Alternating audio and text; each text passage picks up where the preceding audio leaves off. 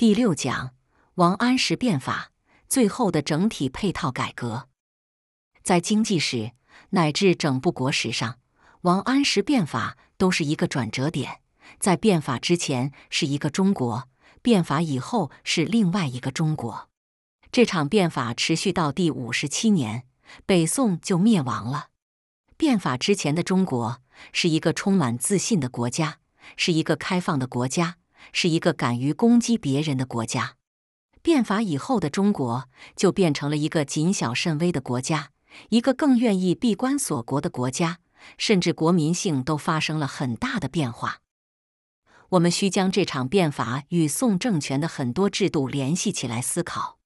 这个朝代有300年长，比之前的唐以及之后的明清都要久。但是在史界对它的评价十分两极化，有的人认为这个朝代是最没有用的朝代，打仗从来打不过人家，天天偏安在那里苟安残喘，在制度建设上面也没什么成就。钱穆说，汉唐宋明清5个朝代里，宋是最贫最弱的一环，专从政治制度上看来，也是最没有建树的一环。不过也有人从另外的角度给予评价。陈寅恪说，华夏民族之文化，历数千载之演进，造极于赵宋之世。就是2000多年的中华文化，宋代是为巅峰时期。王国维的说法也跟他差不多。李约瑟总结中国古代4大发明，除了造纸术以外，其他3项都隶属于宋。宋代的工商业非常发达，经济和企业制度方面的创新也很多。中国最早的股份制公司出现在宋代，最早的一批职业经理人出现在宋代，最早的期货贸易出现在宋代，纸币的发行也出现在宋代。宋代的钢铁产量相当于600年后工业革命时期英国的钢铁产量。宋真宗时期，中国人口第一次超过了1个亿，成了全球最大的以内需为主的统一市场。杯酒释兵权的政策利弊。宋政权能掌过唐，绵延200年，与治国者的很多治理思想有关，其中值得一说的是杯酒释兵权。以唐太宗的雄才大略，解决了士族门阀兼提，却留下军阀割据的隐患。宋太祖赵匡胤将这个难题从制度上刨除了。赵匡胤的办法就是收缴军权，他借着一场酒席把兵权统统收缴到了中央，由兵在藩镇改为中央养兵。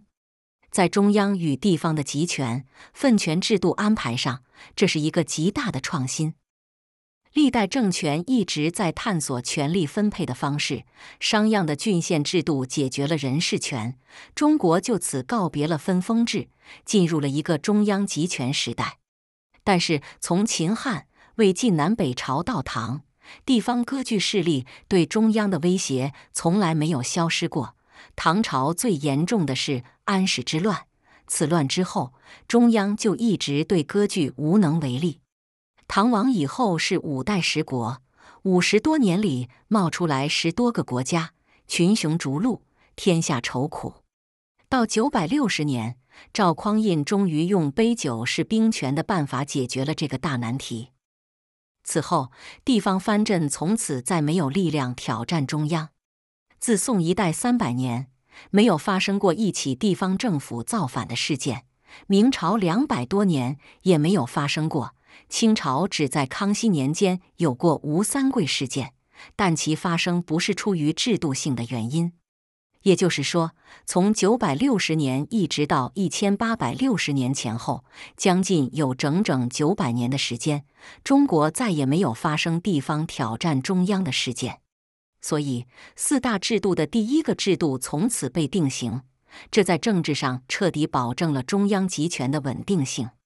1860年之后，藩镇势力再起，则与镇压太平天国有关。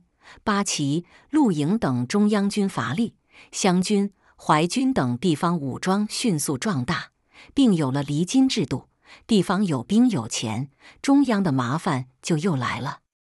然而，兵权收上来之后，旁生出另外一个大问题，那就是中央从此要养兵。宋朝养兵140万，是历代养兵最多的。清朝养了80万兵，其中八旗20万，陆营60万。这140万兵，有80万禁军布防在首都汴梁（今河南开封）附近。《水浒传》里有一个豹子头林冲，他上梁山前是80万禁军教头。这80万是个实数，不是虚数。在北方边境有60万湘军，这140万个精壮汉子，加上马匹粮草，基本上就把中央财政给吃了个大半。所以朱熹就说：“自本朝罢了藩镇，州郡之财亦多归于上，采用不足，皆起于养兵。10分、8分是养兵，其他用度只在2分之中。”即财政收人的80%用在了军费开支上。自宋至明清乃至民国，军费支出不堪重负一直是治国者最头痛的事情，视为兵政之患。在当代，兵政之患似乎不太严重了，可是公务员却越来越多，于是就有了吏政之患。这些都是大一统制度与生俱来的遗传病。宽松与禁却并举。正因为有了这样的政治制度安排，宋政权在经济制度上出现了戏剧化的两面性。一方面，赵宋一朝对民间非常宽松，赵匡胤甚至是一个宽松到了没有原则的人。唐朝不允许在县以下建立集市，宋代第一次从政策上取消了这一限制。日后中国的集市模式是宋以后定型的。宋朝的工商税金很低，而且税种很清晰，在所有的城门都贴有一张榜单，告诉百姓政府收什么税，税率是多少。宋代的大理学家程一川曾总结本朝超越古今者5事：一是100年无内乱，也就是100多年里没有发生地方造反的事情；二是4圣100年，开国之后的4位皇帝都比较开明；三是受命之日，是不议嗣，改朝换代的时候兵不血刃，没有惊扰民间；四是100年未尝诛杀大臣，100多年里没有诛杀过一位大臣；五是置城以待夷狄，对周边蛮族采取怀柔政策。这5件事情或有夸张的地方，但离事实不远，特别是第1条和第4条最为难得。由此可见，宋代确实是别开生面。有宋一代能够长达300年，跟他的温和执政大有干系，对内平和，对外也平和。但同时，宋代的国有专营制度比汉代和唐代更为严酷，它专营的领域更广，惩罚的制度更严格。从现有资料看，宋代国有专营的种类之多，范围之广，资本金额之大，都是超越前代的。凡是主要商品，几乎全在国有专营之列，包括茶、盐、酒、醋、矾以及外贸所得的香药、象牙等等。这些商品都有3个鲜明的共同特点：资源性、必须性和暴利性。政府对违法进入禁却领域的民间资本采取了十分残酷的政策。赵匡胤一方面大幅度的减税轻赋，同时则发布法令，商人私自贩运矾超过1两，私自销售矾超过3斤者，处死；竹简达到2斤者，处死；私自酿造酒曲达15斤者，处死；贩运私酒运进城达3斗者，处死；私自贩盐10斤者，处死。对于茶税，则规定每1贯钱都要上缴给中央，茶粒自1钱以上皆归京师。在控制了关键性产业之后，政府允许民间经营的商品包括针线、服装、肉食、儿童玩具等。这些商品也有3个鲜明的共同特点：经营分散、不易管制、利润微薄。也就是说，国有资本与民间资本在产业上形成楚河汉界的景象。国有企业集团聚集在少数上游产业，并逐渐形成了寡头垄断的地位，其数量在逐渐减少，但是盈利能力则迅猛增加。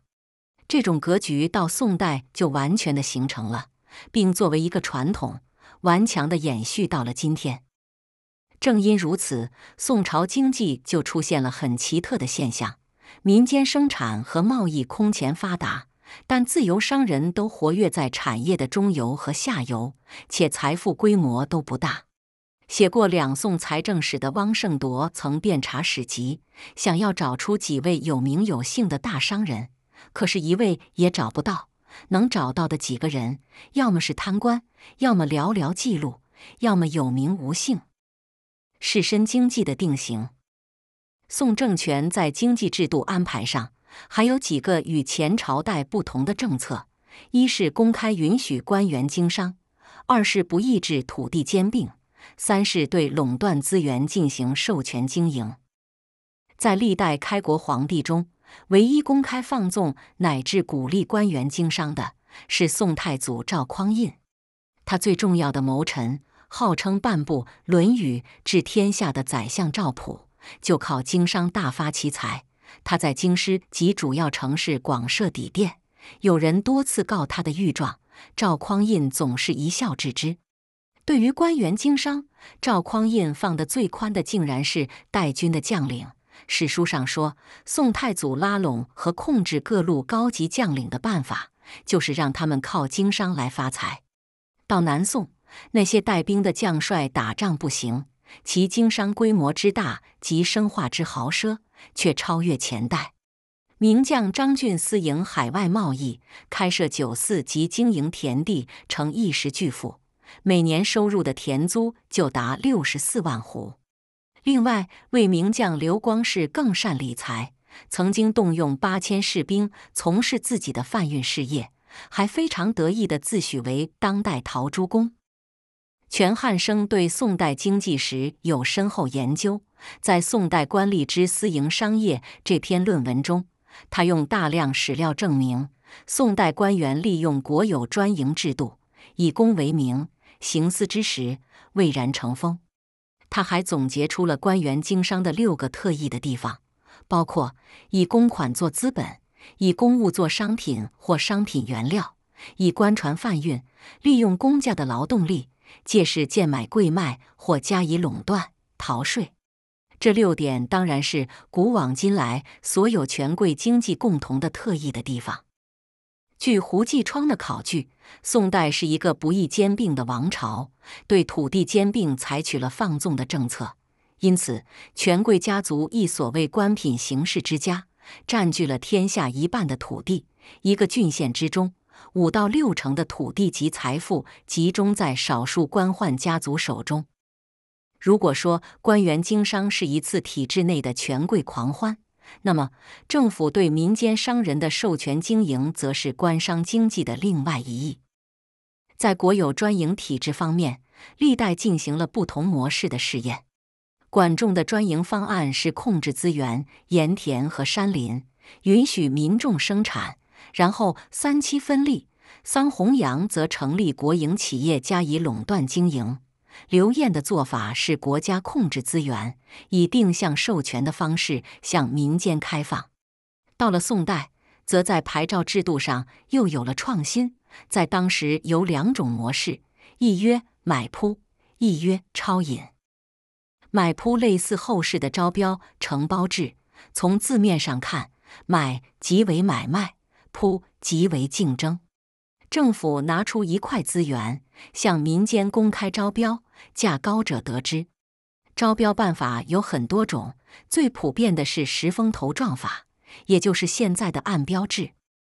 超引类似于后世的特许经营制，主要出现在暴利性的盐业，它是对刘晏盐政的进一步完善。简而言之，就是商人先向官府缴纳一定数量的钱物换取凭证，时称交引、盐超，拿凭证到指定机构支取食盐，再到指定地点销售。因为食盐是农业社会最重要的民生必需品，获得经营权的商人就如同得到了一笔财富，所以盐超成了一种硬通货，以盐为本位的类货币，在当时就出现了以买卖盐钞为主的各类交易市场、专业商铺、交引铺和买钞场。后世把货币称为钞票，始自于此。买铺和钞引的诞生，是工商经济发展的一个制度性进步，它使得政府在获得垄断性利润的前提下，开放流通和开采领域，激活了市场的能量。宋代民间工商业的繁荣与此大有干系。不过同时，它又是一种十分典型的官商经济。处在被授权地位的民间商人集团彻底丧失了对重要产业的控制权，国有资本在关系到国计民生的支柱性产业中牢牢地掌握了资源权、定价权和分配权。江西东曾评价道，钞引制度之下的盐商很不自由，宋朝官府仍然程度不同地介入和控制其批发、运输、销售诸环节，从而使盐商的盈利活动和盈利比率大受限制。更为关键的是，这种定向授权的方式营造出了一个巨大的寻租空间。众多学者的研究表明，那些能够获得买铺和钞引的商人大多与官府权贵有千丝万缕的关系，有很多甚至就是官员的直系亲眷或属下。这就是所谓的权责经济模式。由以上叙述，我们可以得到2个重要的结论。其一，宋代的经济制度创新是前朝所莫见的，宏观经济、产业经济乃至企业制度方面都出现了重大演进。大一统中央集权制度下的工商制度建设，在宋代已经基本定型。其二，宋代的官商经济模式已经实现了标本化，其后1000年，无非是这一标本的极端化和恶劣化。中国的经济形态由先秦到汉初是贵族经济，演进到东汉至魏晋南北朝，成为了士族经济。进入隋唐之后，日渐呈现出士商合流的趋势，到宋代，终于定型为士绅经济，历1000年左右的演进，其后再无进步。这3种经济形态从本质上来说，都是官商经济。千年第2回的延和殿廷辩讲述至此，大家就知晓宋代的治理逻辑了。中央要防止地方作乱，就需控制兵权，要控制兵权就要养兵，要养兵就要增加财政收入，要增收就要壮大国有专营事业，壮大了国有事业，民间经济就势必受到挤压，同时造成权贵经济的泛滥。在大一统的治理模式之下，这似乎是一个无法打开的闭环逻辑。所以，宋代开国100年以后，毛病就出现了。第一个是贫富差距拉得很大，穷人很穷，富人很富。第二个是土地兼并，全国1半以上的土地掌握在少数家族手上，而财政收入跟不上政府支出的增长，捉襟见肘，于是就要改革。搞改革的皇帝是宋神宗，登基时20岁，很年轻。中国历代搞激进式大改革的皇帝大多是年轻人，比如秦孝公、汉武帝、唐德宗、宋神宗，还有之后的清光绪帝。年轻人血气方刚，敢于大破大立。宋神宗找的操盘人就是王安石。王安石在当时并不是主流人物，中央有很多大儒，年高权重，暮气沉沉，都是既得利益者。朝廷又100年未尝诛杀大臣，故而骄纵得很。宋神宗要打破格局，就要找一个另类、有勇气、愿意担当、敢于打破所有陋习的人，破坏所有的既得利益。王安石正是这样的人选。他常年在地方工作，个性骄傲，胆子很大。他对宋神宗讲过一句胆大包天的话：天变不足畏，祖宗不足法，人言不足序。这与商鞅的那句治世不一道，变国不伐古颇可以前后呼应。宋神宗登基是在1068年，第2年就开始变法了。当时，在中央政府内部发生了一次重大的政策辩论，具体的地点就在首都汴梁的延和殿。中国是国有企业的故乡，可是关于这一制度的利弊，国家到底应该在国民经济中扮演什么角色？这种制度性的思辨，在决策层面却很少进行。之前，在公元前81年有过一场盐铁会议，桑弘羊与众贤两脸红耳赤地大辩论过一次。1000多年后，延和殿是第二次，在下一次辩论将发生在遥远的1945年。也就是说，千年辩一回。历史上把这次辩论称为延和殿廷辩，争论的双方是王安石和司马光，当时国内知名度最高的2位知识分子和政治家。辩题是：工商经济那么发达，可是国家却很弱，在朝廷，中央财政是讨饭财政；在民间，贫富差距那么大，土地兼并很严重，怎么办？2个人的办法，简而言之，一个是开源，一个是节流。王安石认为，中央一定要把经济权力收起来，学习商鞅，学习汉武帝，学习刘晏，进行高度集权的国家主义改革。司马光认为，要治理国家其实很简单，只要中央财政节俭一点，然后以农为本，藏富于民，天下就会太平。这是经典儒家的观点。2个人在延和殿吵得不可开交。王安石嘲笑司马光等人不懂为国理财。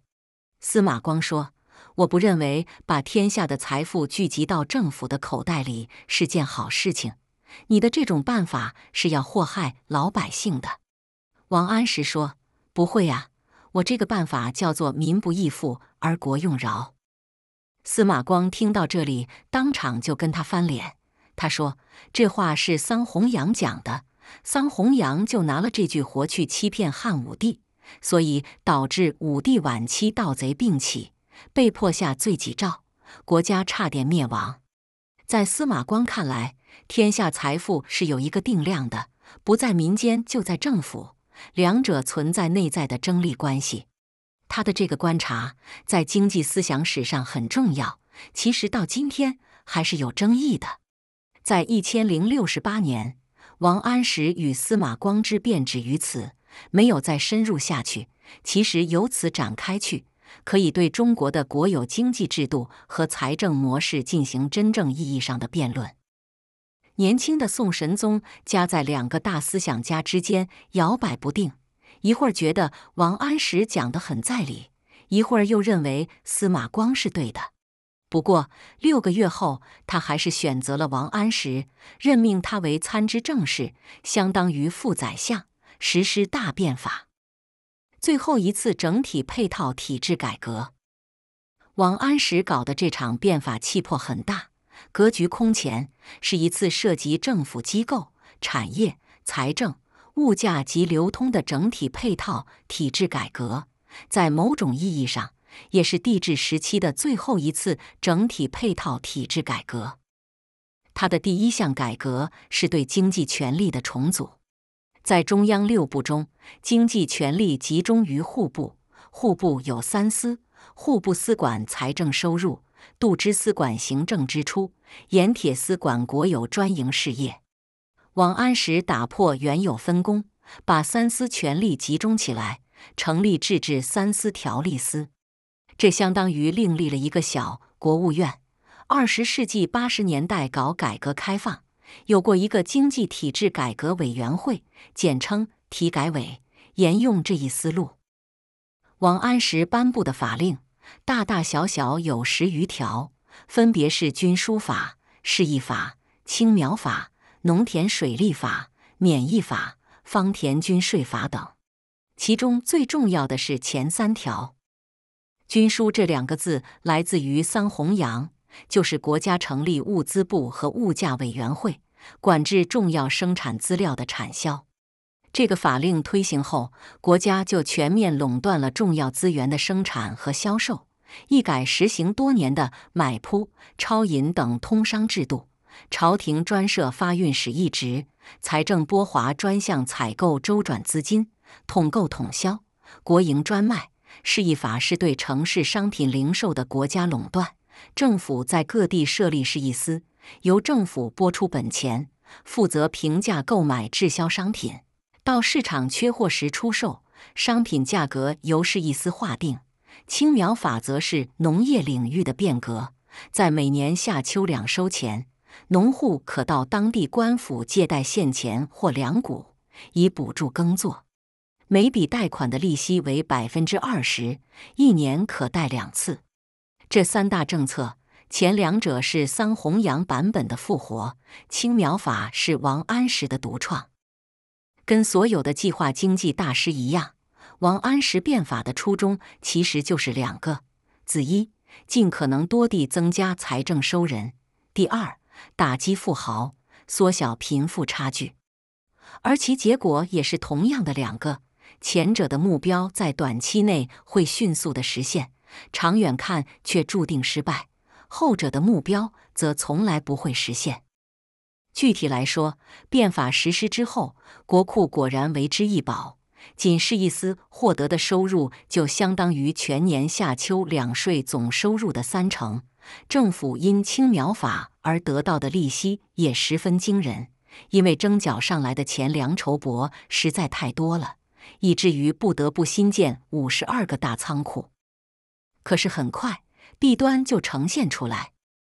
军书法让发运使衙门成了一个权力空前膨胀的政府型公司，它到处与民争利，官方的采购价格与市场波动背道而驰，要么大大低于市场价格激进抢劫，要么大大高于市场价格收受回扣。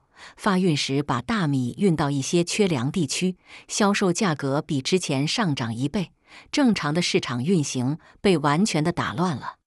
宋朝官员本来就乐于经商，军书法正好给了他们一个中饱私囊的好机会。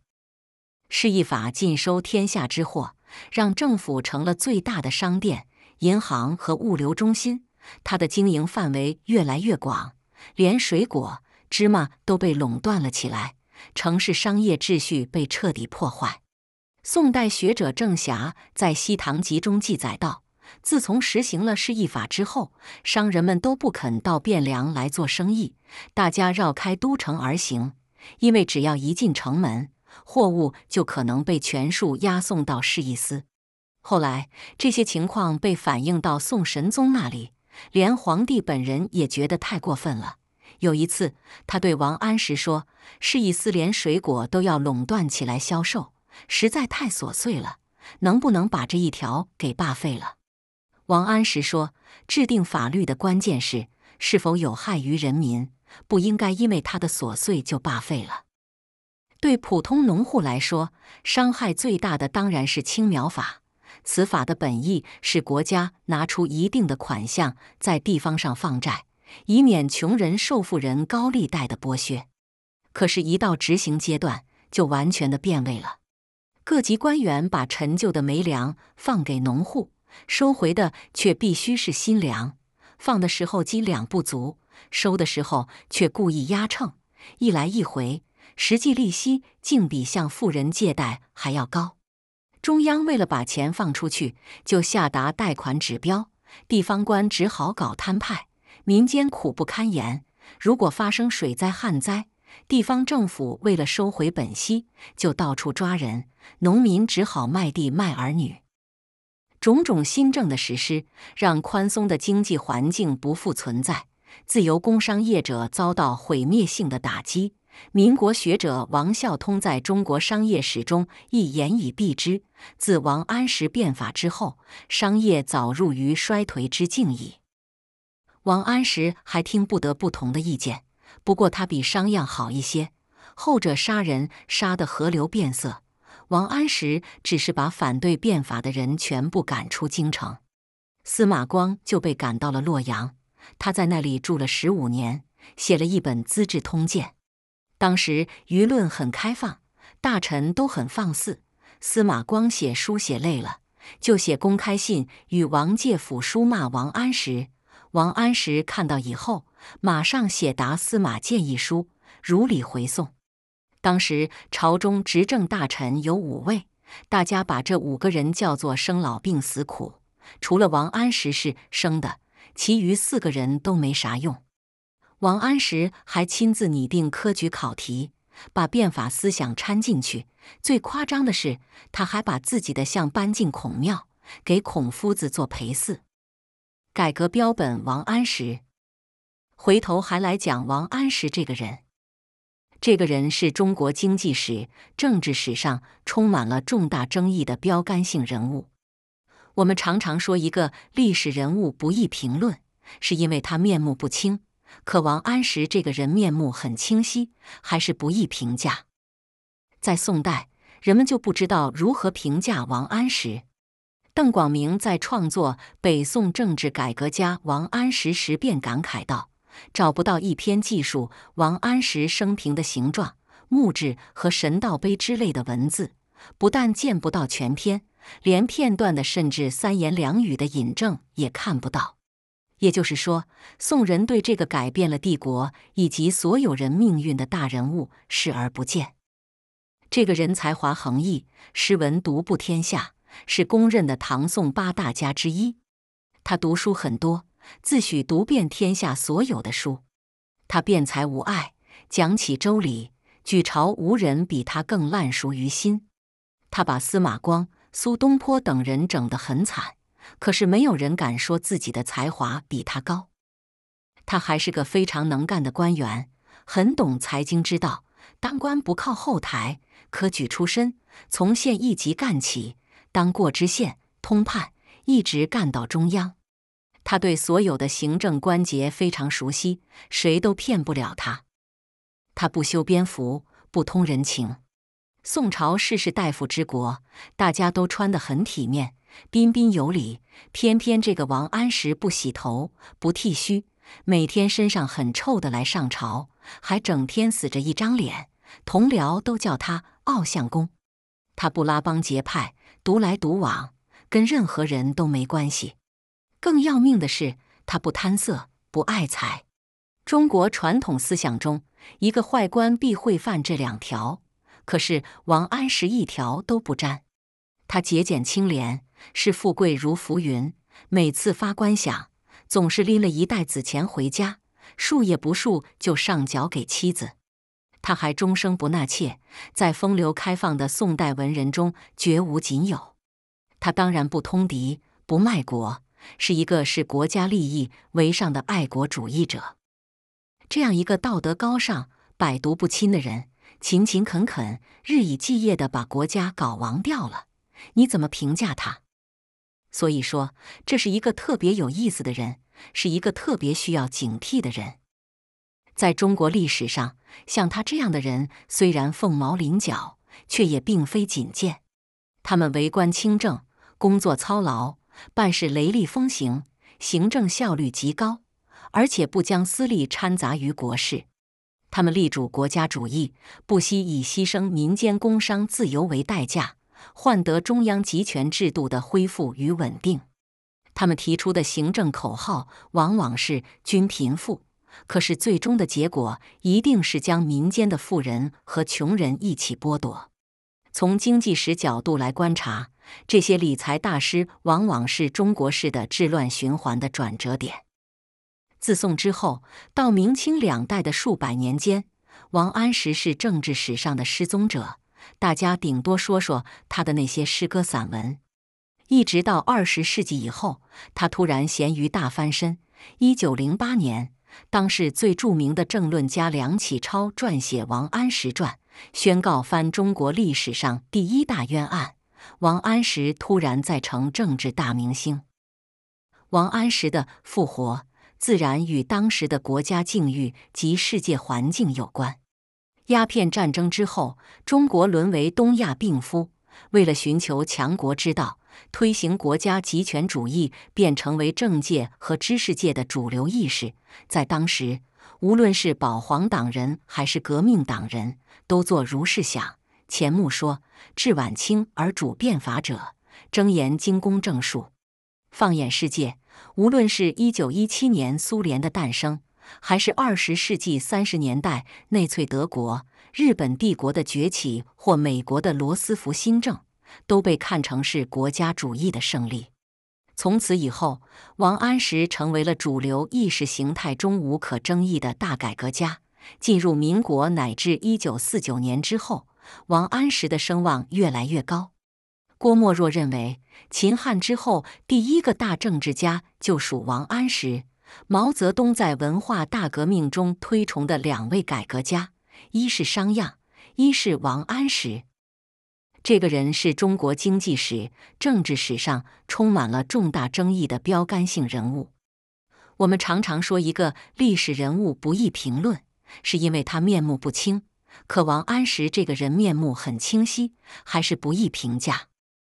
所以说，这是一个特别有意思的人，是一个特别需要警惕的人。这个人是中国经济史、政治史上充满了重大争议的标杆性人物。我们常常说一个历史人物不易评论，是因为他面目不清，可王安石这个人面目很清晰，还是不易评价。这个人才华横溢，诗文独步天下，是公认的唐宋8大家之一。他读书很多，自诩读遍天下所有的书。他辩才无碍，讲起周礼，举朝无人比他更烂熟于心。他把司马光、苏东坡等人整得很惨，可是没有人敢说自己的才华比他高。他不修边幅，不通人情。宋朝士士大夫之国，大家都穿得很体面，彬彬有礼，偏偏这个王安石不洗头，不剃须，每天身上很臭的来上朝，还整天死着一张脸，同僚都叫他傲相公。他不拉帮结派，独来独往，跟任何人都没关系。更要命的是，他不贪色，不爱财。中国传统思想中，一个坏官必会犯这2条，可是王安石1条都不沾。他节俭清廉，视富贵如浮云，每次发官饷，总是拎了1袋子钱回家，数也不数就上缴给妻子。他还终生不纳妾，在风流开放的宋代文人中绝无仅有。他当然不通敌，不卖国，是一个视国家利益为上的爱国主义者。回头还来讲王安石这个人，在中国历史上，像他这样的人虽然凤毛麟角，却也并非仅见。他们为官清正，工作操劳，办事雷厉风行，行政效率极高，而且不将私利掺杂于国事。他们力主国家主义，不惜以牺牲民间工商自由为代价，换得中央集权制度的恢复与稳定。他们提出的行政口号往往是均贫富，可是最终的结果一定是将民间的富人和穷人一起剥夺。从经济史角度来观察，这些理财大师往往是中国式的治乱循环的转折点。所以说，这是一个特别有意思的人，是一个特别需要警惕的人。他不修边幅，不通人情。宋朝士士大夫之国，大家都穿得很体面，彬彬有礼，偏偏这个王安石不洗头，不剃须，每天身上很臭的来上朝，还整天死着一张脸，同僚都叫他傲相公。他不拉帮结派，独来独往，跟任何人都没关系。更要命的是，他不贪色，不爱财。中国传统思想中，一个坏官必会犯这2条，可是王安石1条都不沾。他节俭清廉，视富贵如浮云，每次发官饷，总是拎了1袋子钱回家，数也不数就上缴给妻子。他还终生不纳妾，在风流开放的宋代文人中绝无仅有。他当然不通敌，不卖国，是一个视国家利益为上的爱国主义者。回头还来讲王安石这个人，这样一个道德高尚、百毒不侵的人，勤勤恳恳、日以继夜地把国家搞亡掉了，你怎么评价他？他不修边幅，不通人情。宋朝士士大夫之国，大家都穿得很体面，彬彬有礼，偏偏这个王安石不洗头，不剃须，每天身上很臭的来上朝，还整天死着一张脸，同僚都叫他傲相公。他不拉帮结派，独来独往，跟任何人都没关系。更要命的是，他不贪色，不爱财。中国传统思想中，一个坏官必会犯这2条，可是王安石1条都不沾。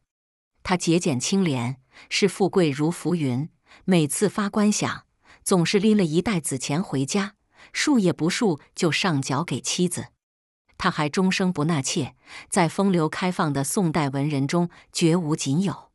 他当然不通敌，不卖国，是一个视国家利益为上的爱国主义者。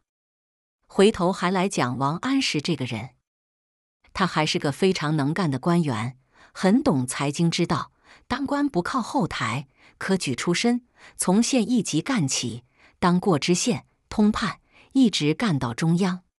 他对所有的行政关节非常熟悉，谁都骗不了他。回头还来讲王安石这个人，在宋代，人们就不知道如何评价王安石。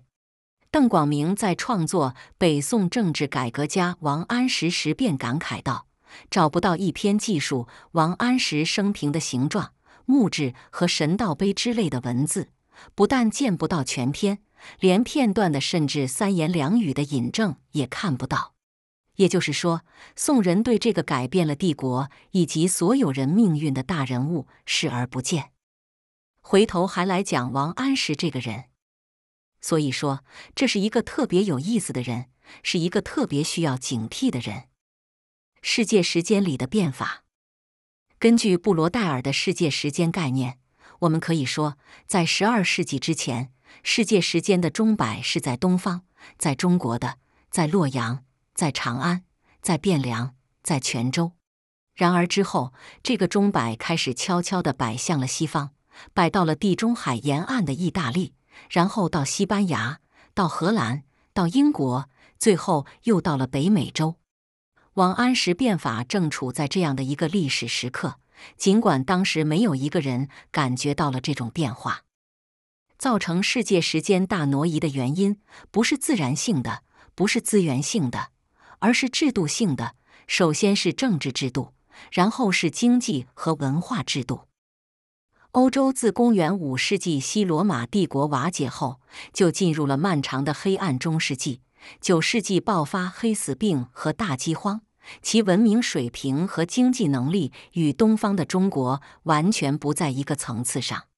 当汴梁、临安人口超过100万时，同时期的欧洲城市要小得多，一般只有数千人，规模最大的威尼斯、那不勒斯和巴黎等，也不过数万人口而已。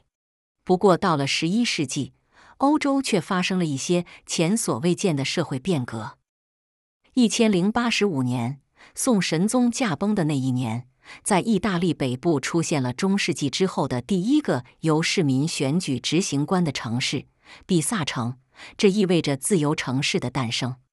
从11世纪开始，大量失地的欧洲农奴纷纷逃离封建领主所控制的城堡庄园，来到没有人身管制的城市。根据当时的欧洲法律，他们只要在城市里居住满1年01天，就可以自动地成为自由民。因而有谚语说，城市的空气使人自由。城市自治是商业自由的土壤，自由成为新生的市民阶级的合法权利。他们在这里经商，并尝试着建立自治机关。比萨城的自由选举就是在这样的背景下发生的。就在比萨成为自由城市的2年后，1087年，也是在意大利博洛尼亚城出现了人类历史上的第一所大学——博洛尼亚大学。众多自由学者聚集在这里，研究古老的罗马法典和医学。到1158年，皇帝费德里克一世颁布法令，规定大学作为研究场所享有独立性。独立的大学体制的建立，让欧洲的知识精英与国家权力之间形成了平等前置的关系。发生在王安石年代的这2个事件具有分水岭般的意义。自由的城市催生自由的商业，自由的大学催生自由的思想，而自由的商业和思想又是人类文明走向现代社会的2块奠基石。相对于欧洲的这些新变化，宋代中国尽管拥有当时世界上规模最大、人口最多、商业最繁荣的城市集群，建立了遥遥领先于同时期欧洲的经营模式和工商文明，但是在社会制度的创新上却开始落后了。相反，王安石的变法更空前强化了政府的管制能力。在欧洲所出现的自由民、自治城市、私人财产的合法性原则、对君主权力的限制等法权思想，对于强调中央集权的中国而言，根本没有萌芽的土壤。在中国漫长的封建专制时期，城市与学校一直为政权所牢牢控制，这是东西方文明走向不同演进道路的根本性原因。放眼未来中国，能否真正建设好现代政治文明，城市与大学的自由度仍是重要的观察指标。所以，11世纪至12世纪常被称为中西方文明的大分流时期，是世界时间的钟摆从东向西摆动的关键时刻。在这样的时空背景下解读王安石变法，当有新的体味。